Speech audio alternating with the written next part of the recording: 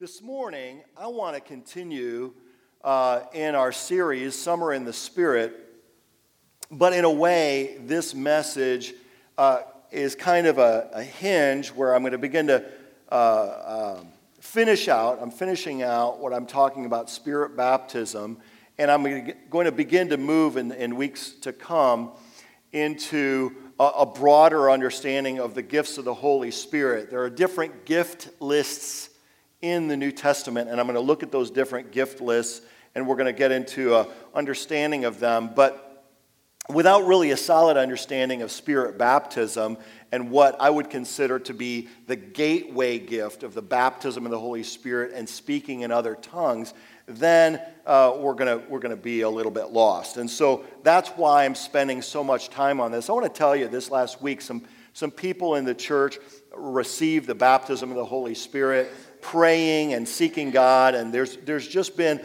some movement in that area, and God is faithful on that. And really, before I get into the text, and I would, just as we're worshiping, this passage came to me, and it's the passage in the Gospels. It actually occurs in a couple places where in the week that what we call Passion Week, the week that ultimately Jesus suffered and gave his life for us, he went into the temple, and there's kind of a series of dialogues and exchanges that he has with different groups that are trying to take him down, quite frankly. They're setting traps for him.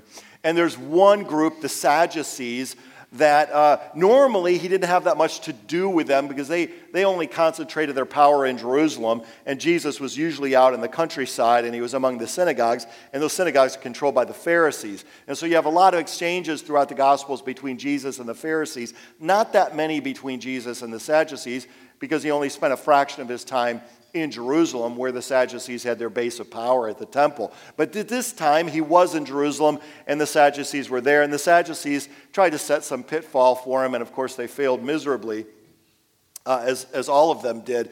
But Jesus' response was this to they set kind of a hypothetical situation to try to trap him, and he said, "Are you not in error because you are ignorant of both the Scriptures and the power of God?" Are you not in error because you are ignorant of both the Scriptures and the power of God? So he pinned the Sadducees with two errors.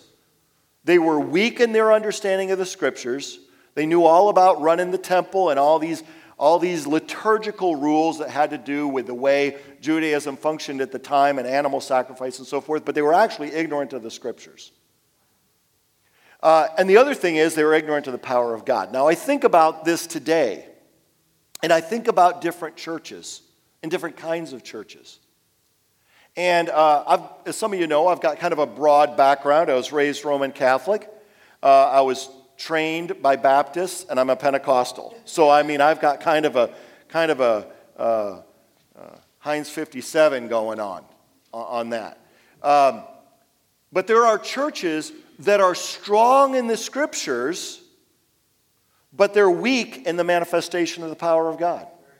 They can be real strong in their theology. They got the best seminaries. They got the best Bible professors. Their pastors are just Johnny on the spot with their understanding of the Scriptures. They write a lot of material. A lot of the textbooks that I used as a professor were written by those people or those kinds of people. Very strong in the Scriptures. But when it comes to the manifestation of the power of God, their palms get sweaty, and they don't really understand some basics of the Spirit. And then on the other hand, you have churches that are strong in the manifestation of the Spirit. You can get people who are very sensitive to the Holy Spirit, but they're ignorant of basic things in the Scripture, right? And so a lot of times the power of the Spirit, their capacity for the Spirit, is strong up to a point, and then they reach the end of their tether because they become ignorant. And sadly, at the beginning of the Pentecostal outpouring, a little over 100 years ago, the first Pentecostals, this is what a lot of people don't understand, the first Pentecostals were actually very well educated. They were very educated, but there was such a backlash against Pentecost among mainline denominations that it became kind of a badge of honor to say, well, I didn't go to seminary, I wasn't trained by anybody, I just been trained by the Holy Ghost. And it was kind of hard to argue with it when people are getting healed and all these miracles are going on. So it became there's kind of a split that happened. But I want to tell you that isn't God's will. Jesus himself indicates by pinning the Sadducees, he said, I want you to be knowledgeable in both the scriptures and the power of God. You want to be both. So if you want to know what my tack is on this, why I'm preaching on this, and why I'm stepping through these different things so carefully, it's because I want you to be strong, and I want you to be able to flow. And I want us as a church for there to be foundational understanding of the scriptures and the power of God. The scriptures are the source that help us understand the power of God. And the scriptures are inspired by the Holy Spirit, the same Holy Spirit that fills us and works miracles and wonders in our midst. And so I'm just trying to explain that to you. And I want you to ponder that. I want you to ponder in your own heart. Scriptures, power of God, both. I want both, right? We serve a both and God. Amen? All right, now, I want us to turn, or I'm going to quote, just one verse from the little book of Jude, right? The book of Jude is a one-chapter book. It's right before the book of Revelation, so it's the second to the last book in the New Testament. The book of Jude was actually written by the brother of the Lord Jesus, right, his half-brother. And this verse, in verse 20, it says this, "But you, beloved, building yourselves up in your most holy faith and praying in the Holy Spirit." You building yourself up in the most holy faith and praying in the Holy Spirit. Now, this is one of these phrases that you want to say, what does he mean by praying in the Holy Spirit? Isn't anybody who prays in the name of Jesus praying in the Holy Spirit? Well, we're praying by the power of the Spirit. We're praying in accord with the Holy Spirit when we pray in the name of Jesus. But praying in the Spirit is a phrase that occurs a couple times. A couple different people use it in the New Testament. And it's pretty clear from the context that we have that praying in the Spirit for the early church meant praying in tongues. That's what praying in the Spirit meant to them. The other person who references it is the Apostle Paul in 1 Corinthians 14, and there the context is very clear. He says, I'll pray in the Spirit, I'll pray in the understanding. I'll sing in the Spirit, I'll sing in the understanding. And when he says, pray in the Spirit, it's clear that context is talking about speaking in tongues. And so here you have this verse, this little book, the book of Jude, and he tells us, pray in the Holy Spirit and build yourselves up in the most holy faith. Now, the thing about this that is understood in that verse is he's giving that directive, that exhortation to everybody. He's given it to everybody. It's for everybody. And so this kind of causes people, how am I going to do this? As a matter of fact, even the version that I use, the ESV, as I mentioned on Wednesday night, every version to one extent or another is actually an interpretation. It's not just a translation, but it's impossible to translate without interpreting some. And in that verse in 1 Corinthians 14:15, it says, in the ESV that I use, I will pray with my spirit, I will pray with my understanding. I will sing with my spirit, I will sing with my mind, and so forth. The problem is the word my is not in the text, is not in the Greek. That's that's what we Bible gurus call a gloss. That's where you're laying something on top of the text because you don't understand it any other way. So the translators of the ESV, all godly people, no question, but they couldn't understand that verse from their perspective, so they put the word my in there. But the word my is not in there. It's not in the Greek. It simply says, I will pray, literally, I will pray by the Spirit. I will pray by my understanding or by my thinking. And so praying in the Spirit, and the rest of the context is flat out clear what he means. He's talking about speaking in tongues. So here you get this thing okay, speaking it by implication, hey, this is for everybody. Jude isn't saying, hey, you out there who speak in tongues, you ought to pray in the Holy Spirit and build yourselves up this way. He just says, y'all do it. Y'all do it.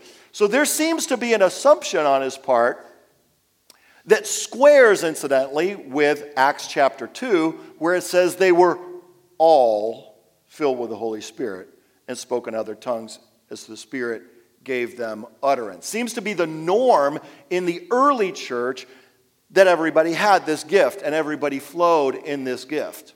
Now, I want to direct you to the next scripture so that I can grapple with a dilemma that a lot of people today deal with and that we can work toward resolving it. This verse is 1 Corinthians chapter 12, verse 30.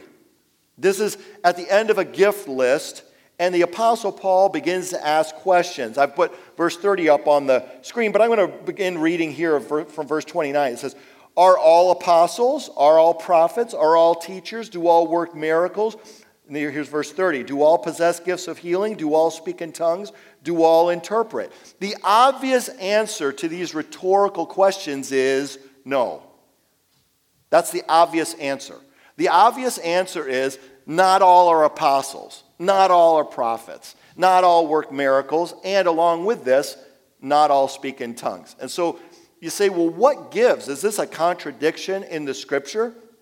How do we resolve this? How do we resolve, and we're going to even read other scriptures shortly here, where it sure seems like the apostles, that first generation of church leaders, some of them even relatives of the Lord Jesus himself, seem to indicate that everybody ought to have this gift and everybody ought to exercise this gift. But on the other hand, Paul, right in the middle of these core chapters that talk about the gifts of the Spirit, which is 1 Corinthians 12 through 14, he seems to indicate not everybody has this gift. So how do we resolve this? So now today, this message is really more teaching. There's sometimes I more preach, and there's sometimes I teach, and a lot of times I sort of treach, right? But this is more really, I'm trying to explain something to you from the Word because it needs to be explained, right? So you don't have to take out your notebooks and your pencils. There's not going to be a test. But if I sound a little bit more like a teacher today, it's because it needs to be done to understand this, that the Scriptures are not contradicting themselves.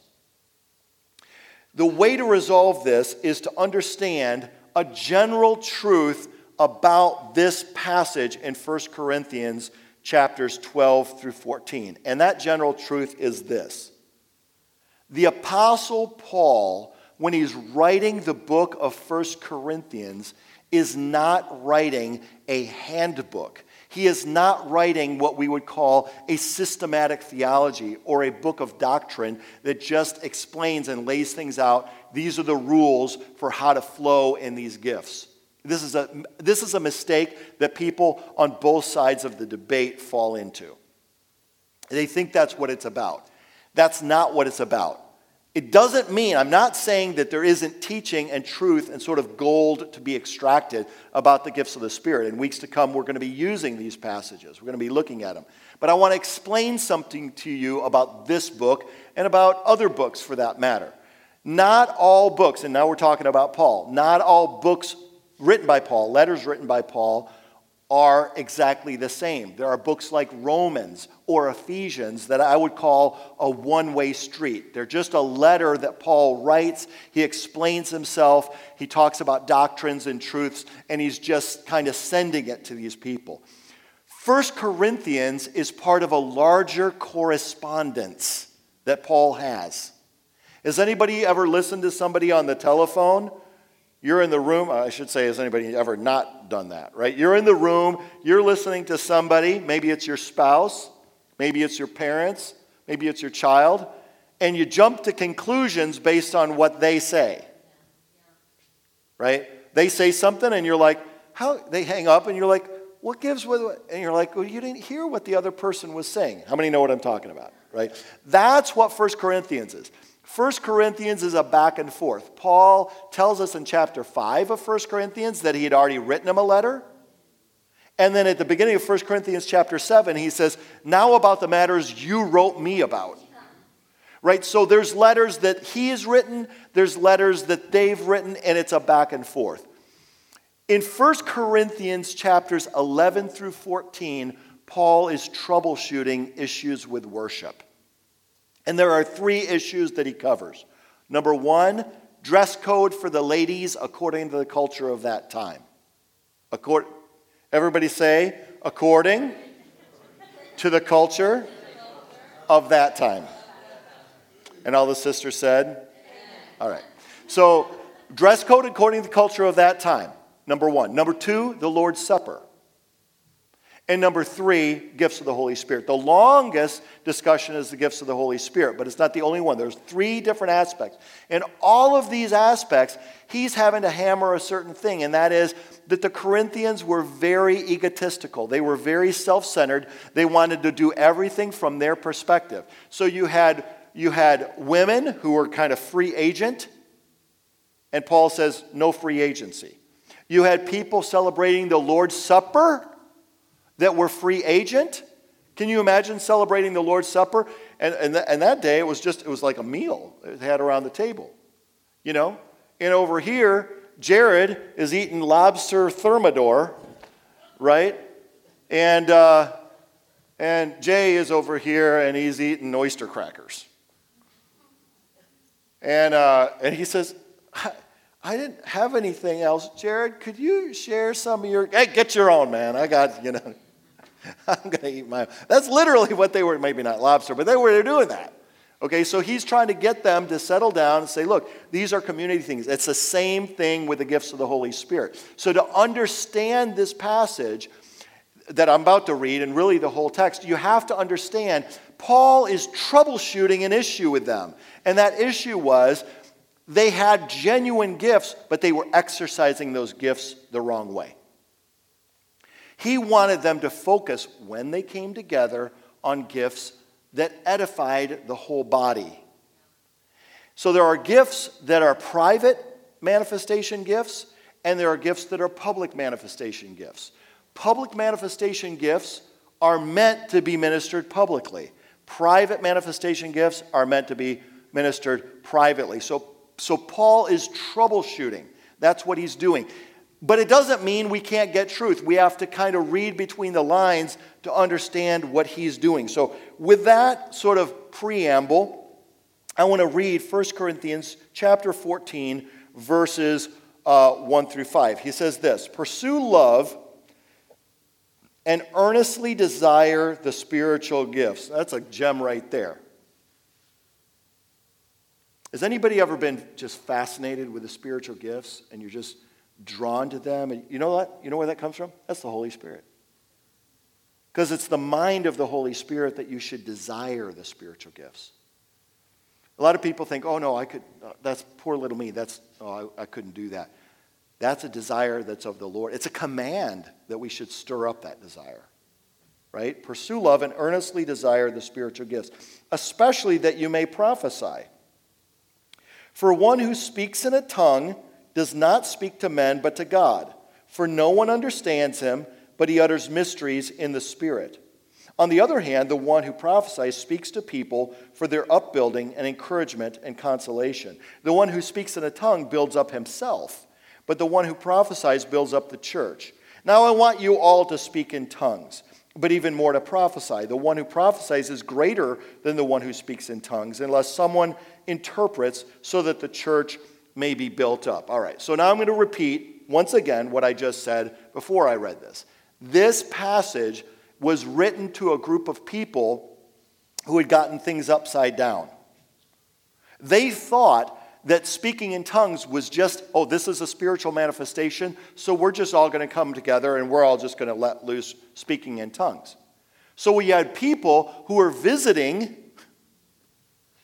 who didn't understand the first thing about Jesus and the gospel, and later Paul describes, he goes, they're going to think you're nuts. They're going to think you're nuts. Why? Because you're practicing a gift that's for private edification publicly. There are gifts for that, is what he said. You know, the old adage today in the age of the smartphone, there's an app for that. There's a gift for that. There's a gift for public edification. In the context of this church, we have had prophecies. In the public worship, we have had messages in tongues with interpretation. Those are words that are meant for public edification. So what Paul is saying is, let me phrase it this way. What he is not saying is, we're going to put one gift against each other, like the gifts are in competition with each other. No, that's not what he's saying. What he's saying is, assuming a context of public worship, a gift for public edification is the fitting gift. That's what he's saying. It's the same thing of saying, okay, well, if people are discouraged and downcast, and there's been crisis in their life, and there's crisis in the church, is that a time for a gift of healing? No, that's a time for a prophetic word to encourage everybody. But if everybody is feeling good, they're in good spirits, but they need healing in their body, is that a time for a gift of edification? No, that's a time for a gift of healing. Is everybody following me? So you need a gift to fit the need.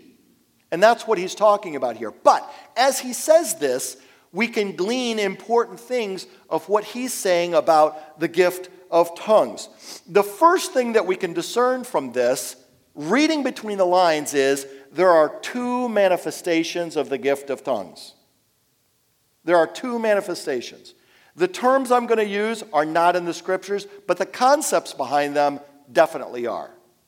There would be what we would call prophetic tongues, and there would be what we would call devotional tongues. Prophetic tongues is what I just described. That's when somebody gives a message in tongues, and it is then interpreted for the edification of the body. That's the equivalent of a prophetic word. Now, a prophetic word doesn't necessarily mean telling the future. It just means putting its finger on what people are going through. How many times I've been in a congregation and a prophetic word, or message in tongues and interpretation, amounts to the same thing, has come forth, and I thought, man, the Holy Spirit was absolutely speaking just to me. How many ever felt that? There's a prophetic word and you're like, wow, that was for me. And the person next to you is going, wow, that was just for me. Because that's the power of the Holy Spirit, quickening that word to whatever is going on in your life. That is prophetic tongues. And then there is the manifestation of what we would call devotional tongues. Devotional tongues is what Paul describes here. This is somebody who's praying in the Spirit and they're edifying themselves. The manifestation of the gift is not for general edification, it's for private edification. Now, some people might argue there's actually three types of tongues, because there's that manifestation of tongues that you get on the day of Pentecost, where people are speaking in tongues and other people are understanding it. Okay, I personally think that is an aspect to both prophetic, or can be an aspect to both prophetic tongues and devotional tongues. Because I've heard of cases of both, right? I've heard of cases where a prophecy was given, right? I think I told it in the church, where my pastor he was in seminary, he was pastoring his first church. He had a friend who was trying to date a gal, and she wouldn't go on a date with him. She was a nurse, she wouldn't go on a date with him. So finally, he said, well, come to my church. It's crazy. We jump the pews, we roll in the aisles, we swing from the chandeliers. It's a show. I mean, you'll love it. And she's like, I won't go to a movie with you, but that sounds fun. So she goes to church, and it was a normal church service. And at the end, on one side, a lady stood up and gave a message in tongues. And then somebody else gave the interpretation, and the service closed. And the gal turned to the guy and said, this is a normal church service. This isn't anything special. It's just like my church. She goes, but I want to know, where did that woman over there learn Polish? He said, learn Polish? What are you talking about? Yeah, I grew up with my grandmother, and she's Polish, and I grew up speaking Polish. And she got up and talked about the Lord, and how we need to serve the Lord in Polish. And then that other lady got up and basically said what she had just said in Polish, but she said it in English. So what's with that? That's an example. That's where tongues acts as a sign. That's a sign gift. But that's an aspect of it. I also told a story where there's a man who had to flee Liberia in West Africa, came over to our church, was sitting on the front pew, and it was wondering, what am I going to do with my family? We're exiles. We're refugees. We don't have anything. And there's a man just a few paces away from him who was just praying in the Spirit. That man just thought he was just praying in the Spirit. Just worship was going on, praying in the Spirit. But he was speaking that man's exact tribal dialect and said, I brought you here. I'm going to cover you. I'm going to protect you. I'm going to take care of you. So that's kind of a sign thing. So I think that applies to both of these gifts. But you have prophetic tongues that are meant for general blessing, and then you have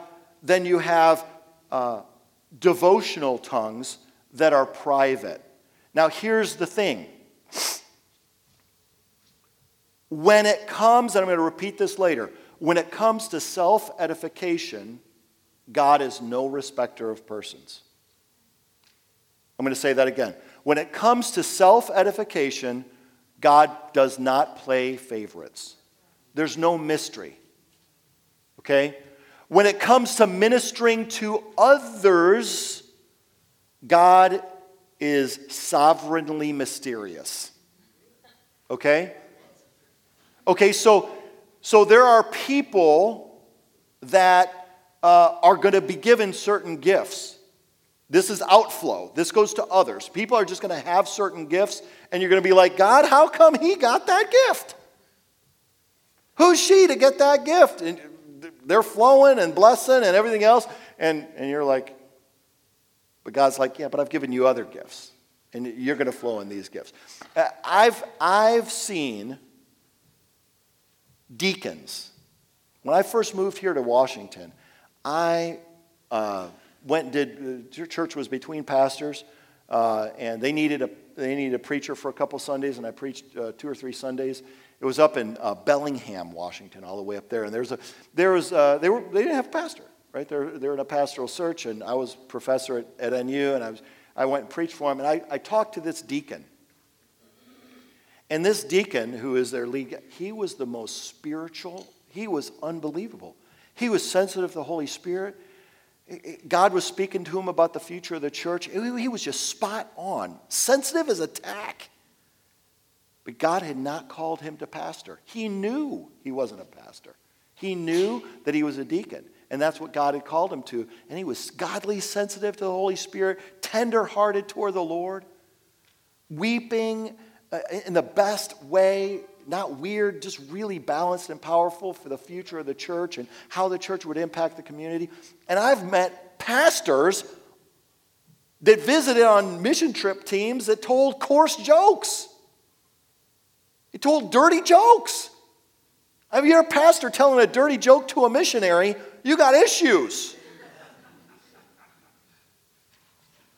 But you know what? The call of God is actually on him. Now, he might not be living up to him, but he's called. I've seen God lay a man low, died young because he knew he was called to be a pastor. Everybody prophesied that he was called to be a pastor, and he wouldn't obey the call to be a pastor, and God laid him low. So it's mysterious when it comes to God using people to touch other people. Not all are apostles. Not all are prophets. Not all speak in tongues. Meaning not everybody has the gift of prophetic tongues to give a message in the congregation. That's what 1 Corinthians 12:30 means. And all of that list there in 1 Corinthians 12, basically verses 28 through 30, it's all talking about outflow gifts.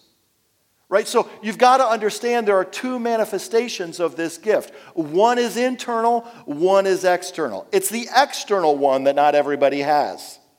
But the internal one, that's a horse of a different feather, as some people are wont to say.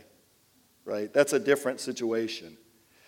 All right, so the second point that I want to make here is devotional tongues are for speaking to God alone. That's what they're for. That's the nature of the gift. It says, for the one who speaks in a tongue speaks not to men but to God. No one understands him, but he utters mysteries in the Spirit.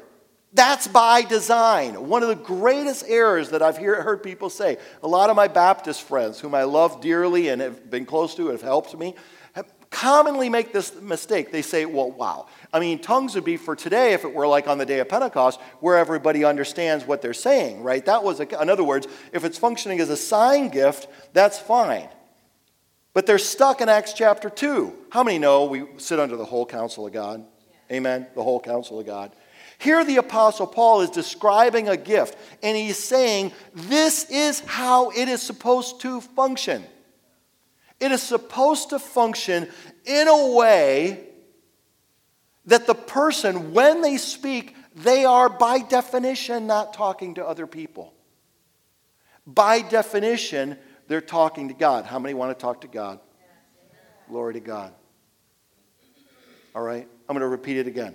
Why would God give me a means to talk to him that he doesn't give to somebody else?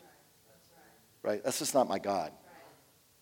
Now, he says he utters mysteries by the Spirit.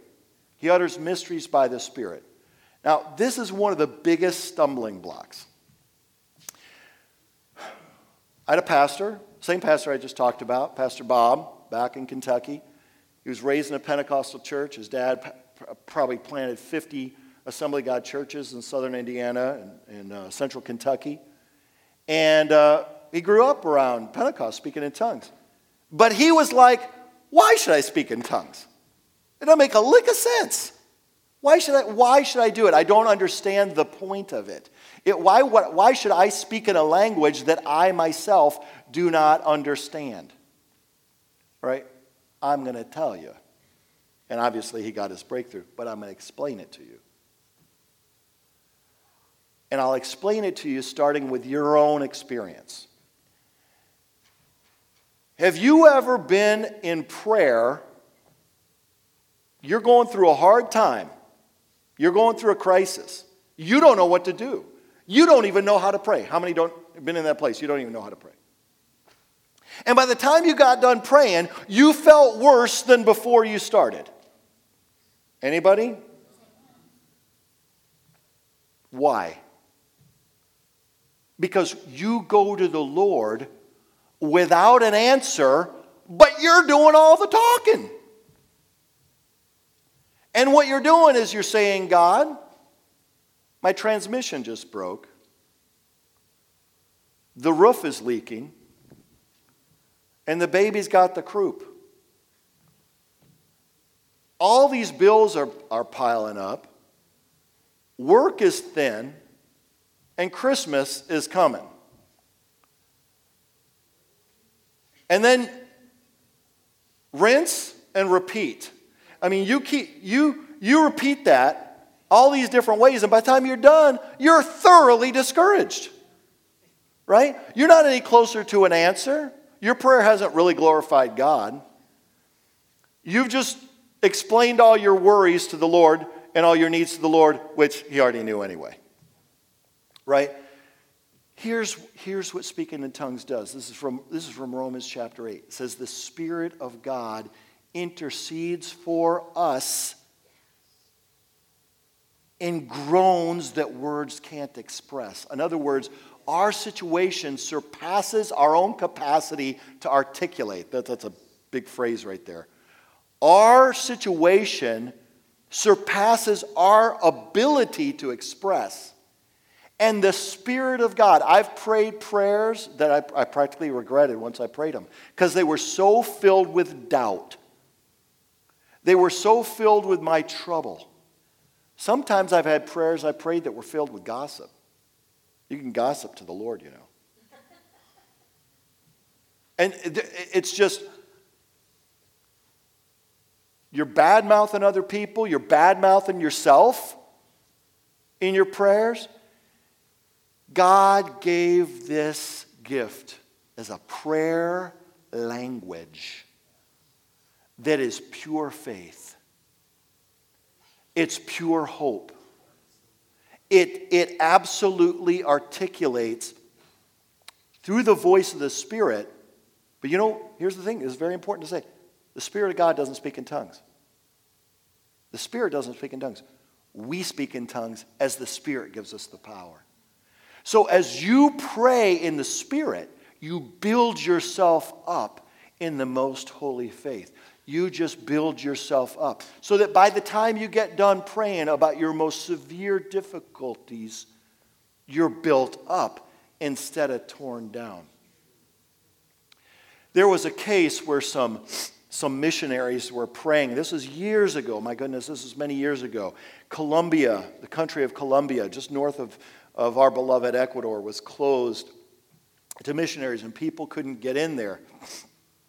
Matter of fact, Colombia, we were trained as missionaries in Spanish in the country of Costa Rica, but the first country that all the missions, these different missions, Southern Baptist Assembly, God, all these different missions had banded together and decided to put together a language school. Their country was going to be Colombia. Colombia was going to, because it had the nature of the Spanish that's spoken there, was kind of a universal Spanish. They said, this is the place to go. But they had to change it, and it became Costa Rica, and now Costa Rica is kind of the country for Spanish language because of this crisis. And these missionaries were praying. They were seeking God. And they were gringos, right? They didn't speak Spanish, but they were praying. But there was a Spanish speaker in the circle, and they're praying, and one of these men who was praying broke into fluent Spanish. He didn't speak Spanish. He broke into fluent Spanish. And what he prayed was, God, have mercy on this country. Pour out your Holy Spirit on this country. Work this, that, and the other thing. And he was praying very powerfully about the country and about the situation. Now, language school training went someplace else, but missionaries got into Colombia. Because they prayed a prayer that was perfectly in tune with the will of God. You can't know what to pray. Even when you know what to pray, you don't know what to pray. Right? And this is a gift that builds up and edifies. The power is in the mystery. That's a point, that's a plus, not a minus.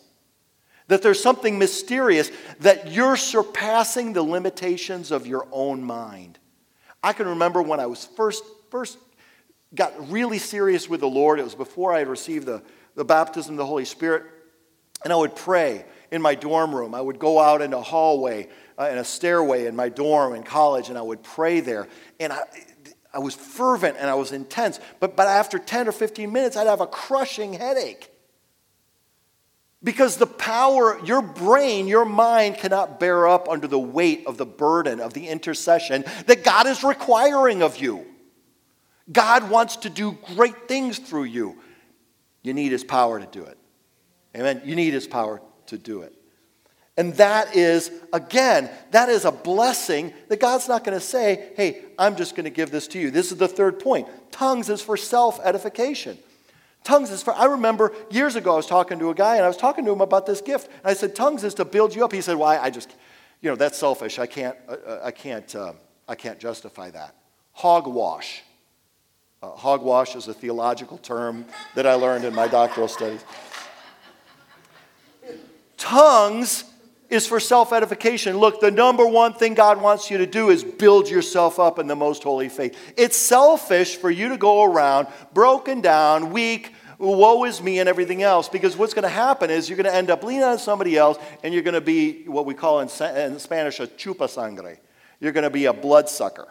You're going to be somebody who's pulling strength from somebody else because everybody's got to survive. Look, God wants you overflowing with His power. He wants you built up. He wants your feet hit the floor in the morning. He wants you blessing God, filled with the Holy Spirit, praying, seeking Him, glorifying Him, honoring Him. He wants you praying. He wants you seeking God. And everybody you touch, you're a blessing to. You can flow out. Because if you ain't got it, you can't give it.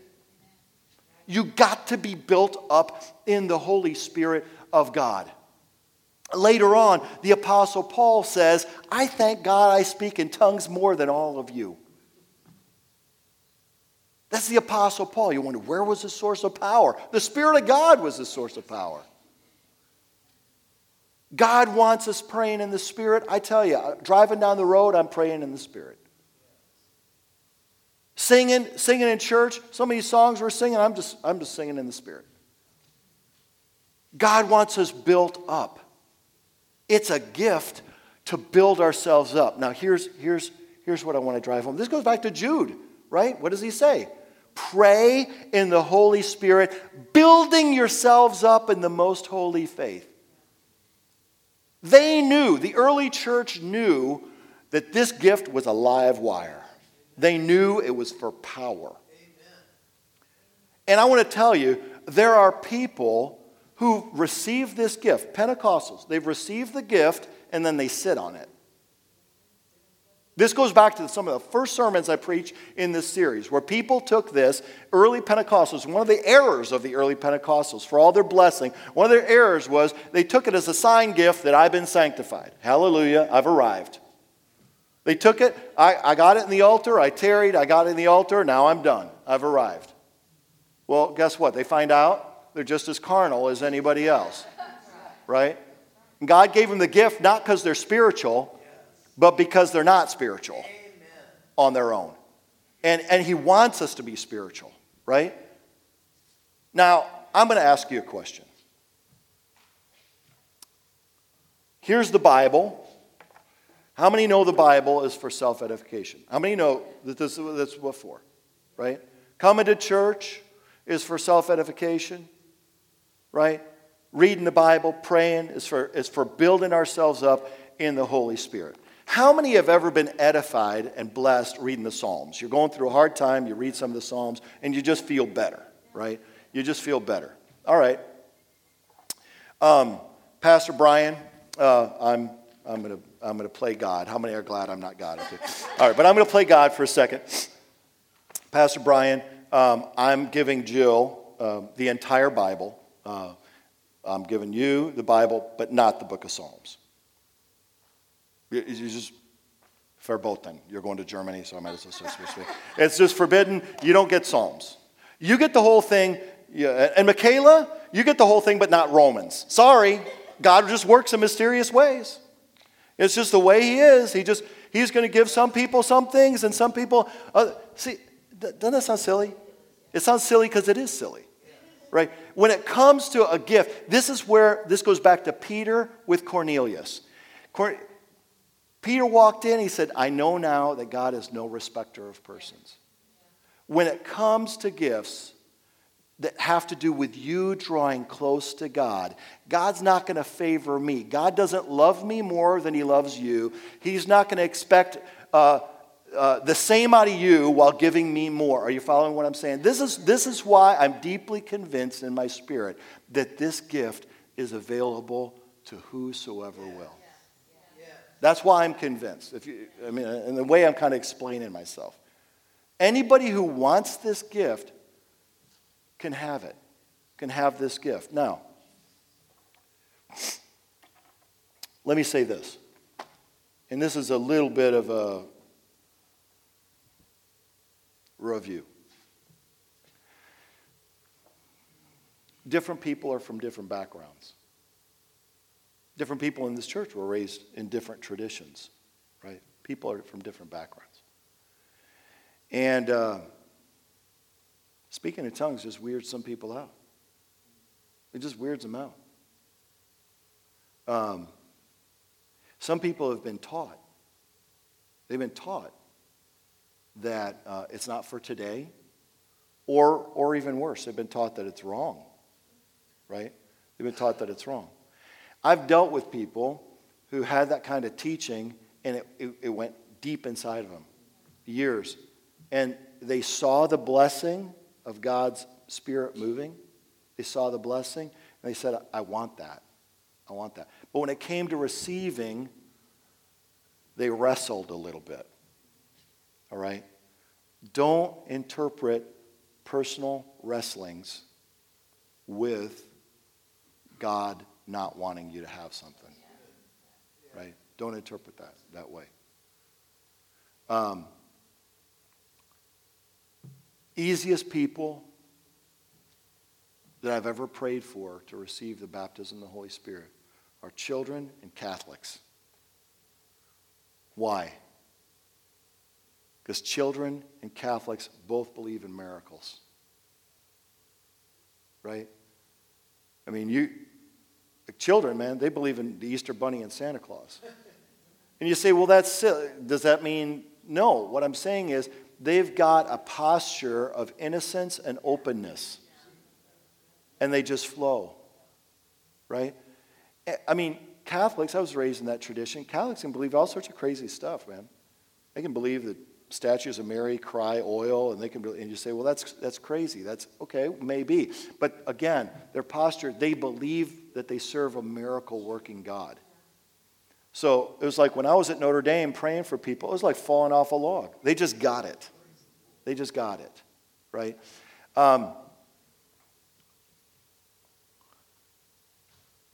I believe God wants to pour out his Holy Spirit on this church and through this church, right? But we've got to be aware and we've got to be knowledgeable in the Scriptures as well as the power of God. Knowledgeable in the Scriptures as well as the power of God. There's something about knowing the Scriptures and understanding them so that we can actually yield and submit. As I've shared, I had my parent, my dad and my sister prayed for me to receive the baptism of the Holy Spirit, but I was ignorant of the Scriptures. And I was ignorant of the true nature of the gift. And consequently, it didn't manifest for a couple of months. Because I had an out. I thought, well, if it's your will, God. But I'm just telling you. I'm just telling you. To bless you. To bless you. This gift is for you if you desire it, to draw near to the Lord. I want to invite the musicians to come. Hallelujah. Hallelujah. And I want us to pray. I want us to pray. I want us to pray. Hallelujah. Praise you, Jesus. Praise you, Lord. Praise you, Father. Praise you, Lord. Hallelujah. Glory be to God. If you are here today,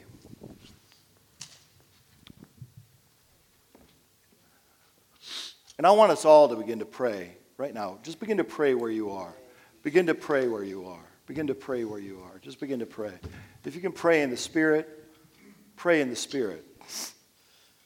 Paul's problem with people praying in church, praying in tongues in churches, there was no explanation. But we've set the context. There's an explanation. I want to encourage you. If you can pray in the Spirit, I want you to pray in the Spirit. If you're here and you want to receive prayer, to receive this blessing, I want to encourage you. If you're comfortable where you are, that's fine. I was alone when I received it. But if you want me to pray for you, I want to make myself available to you because that's the way it happened in the early church. With the laying on of hands, there was a blessing. And I want to make myself available to you. Just as we're praying, if that's you, I want to encourage you to make your way to the front. Otherwise, I just want you to pray in the Spirit right now. Just pray in the Spirit. Hallelujah, Father. Hallelujah, hallelujah, hallelujah, hallelujah, hallelujah. You know what I believe God wants to do in this church? God wants to raise the spiritual temperature in this house. Because the more there's a spiritual outpouring and a manifestation, the more people are going to receive. The more people are going to get it. Hallelujah. Hallelujah. Hallelujah. I want to tell you something right now from the Lord that's burning on my heart. Saints, we live in a different world than it was 40 years ago. We live in a different world than it was 20 years ago. It's a different planet, folks. It's a different planet.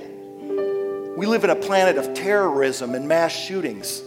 We live in a planet of rampant immorality and drug use and psychosis from legalized drugs. Forget about the illegal ones. I'm talking ones that are on the books. This is the world that the young people, our children, are growing up in. Is it any wonder they sing different songs? Songs that are desperate toward Jesus, hungry for Jesus in ways that we can't fathom. because they're dealing with a world that's coming apart at the seams. I'm going to tell you, we cannot argue people into the kingdom of God. We cannot reason them into the kingdom. If we want to have an impact on this society, we got to have powerful church. If God makes us pretty, glory to God. But it's more important to be powerful than to be pretty. God, in Jesus' name, Father, right now we ask you. We ask you, Lord, to empower your people, to pour out your glory, Father. Last week we talked about the message of the power of the Holy Spirit to glorify God. That the first disciples on the day of Pentecost, they were glorifying, they were magnifying God. Cornelius was magnifying God when he received this gift. God, we want to be magnifiers of God. But Father, we also want to be people that as we magnify you, we are built up in the Holy Spirit. Right now where you are, seated. The disciples were seated on the day of Pentecost when the Holy Spirit come upon them. I want to challenge you where you are. I want to challenge you to stir up this gift inside of you. Stir up. That's what Paul told Timothy. Stir up the gift of God that is within you. Break off habits of complacency, and I want to challenge you to begin to speak in tongues more. Begin to call on God. Begin to worship the Lord with your prayer language. When you're coming and you're going, you're dropping off the kids at school, you're making dinner, you're getting dressed, you're on the job, you're driving town, you're going shopping, whatever you're doing, you're praying in the Spirit. You're just calling on the Spirit. You're praying in the Spirit. Jesus, Jesus, Jesus, Jesus. We invite you, Holy Spirit of God. We invite you right now, God, to have your way. God, let us experience your holy anointing. Let us experience the move of your Holy Spirit. God, we want you, Lord. We call on you. We desire you. We invite you, Lord God. Let there be an outpouring. God, people who've already received, years they've had it. Baptize us afresh and anew with your Holy Spirit, with boldness. God, we're never going to have the guts. We're never going to have the boldness to share the gospel with other people if your Holy Spirit isn't flowing through us. God, fill us. Fill us, fill us, fill us, fill us, fill us. Hallelujah, hallelujah, hallelujah, hallelujah, hallelujah. I want you to stand right where you are. Holy God, holy God, holy God. Holy God, let's sing this song unto the Lord.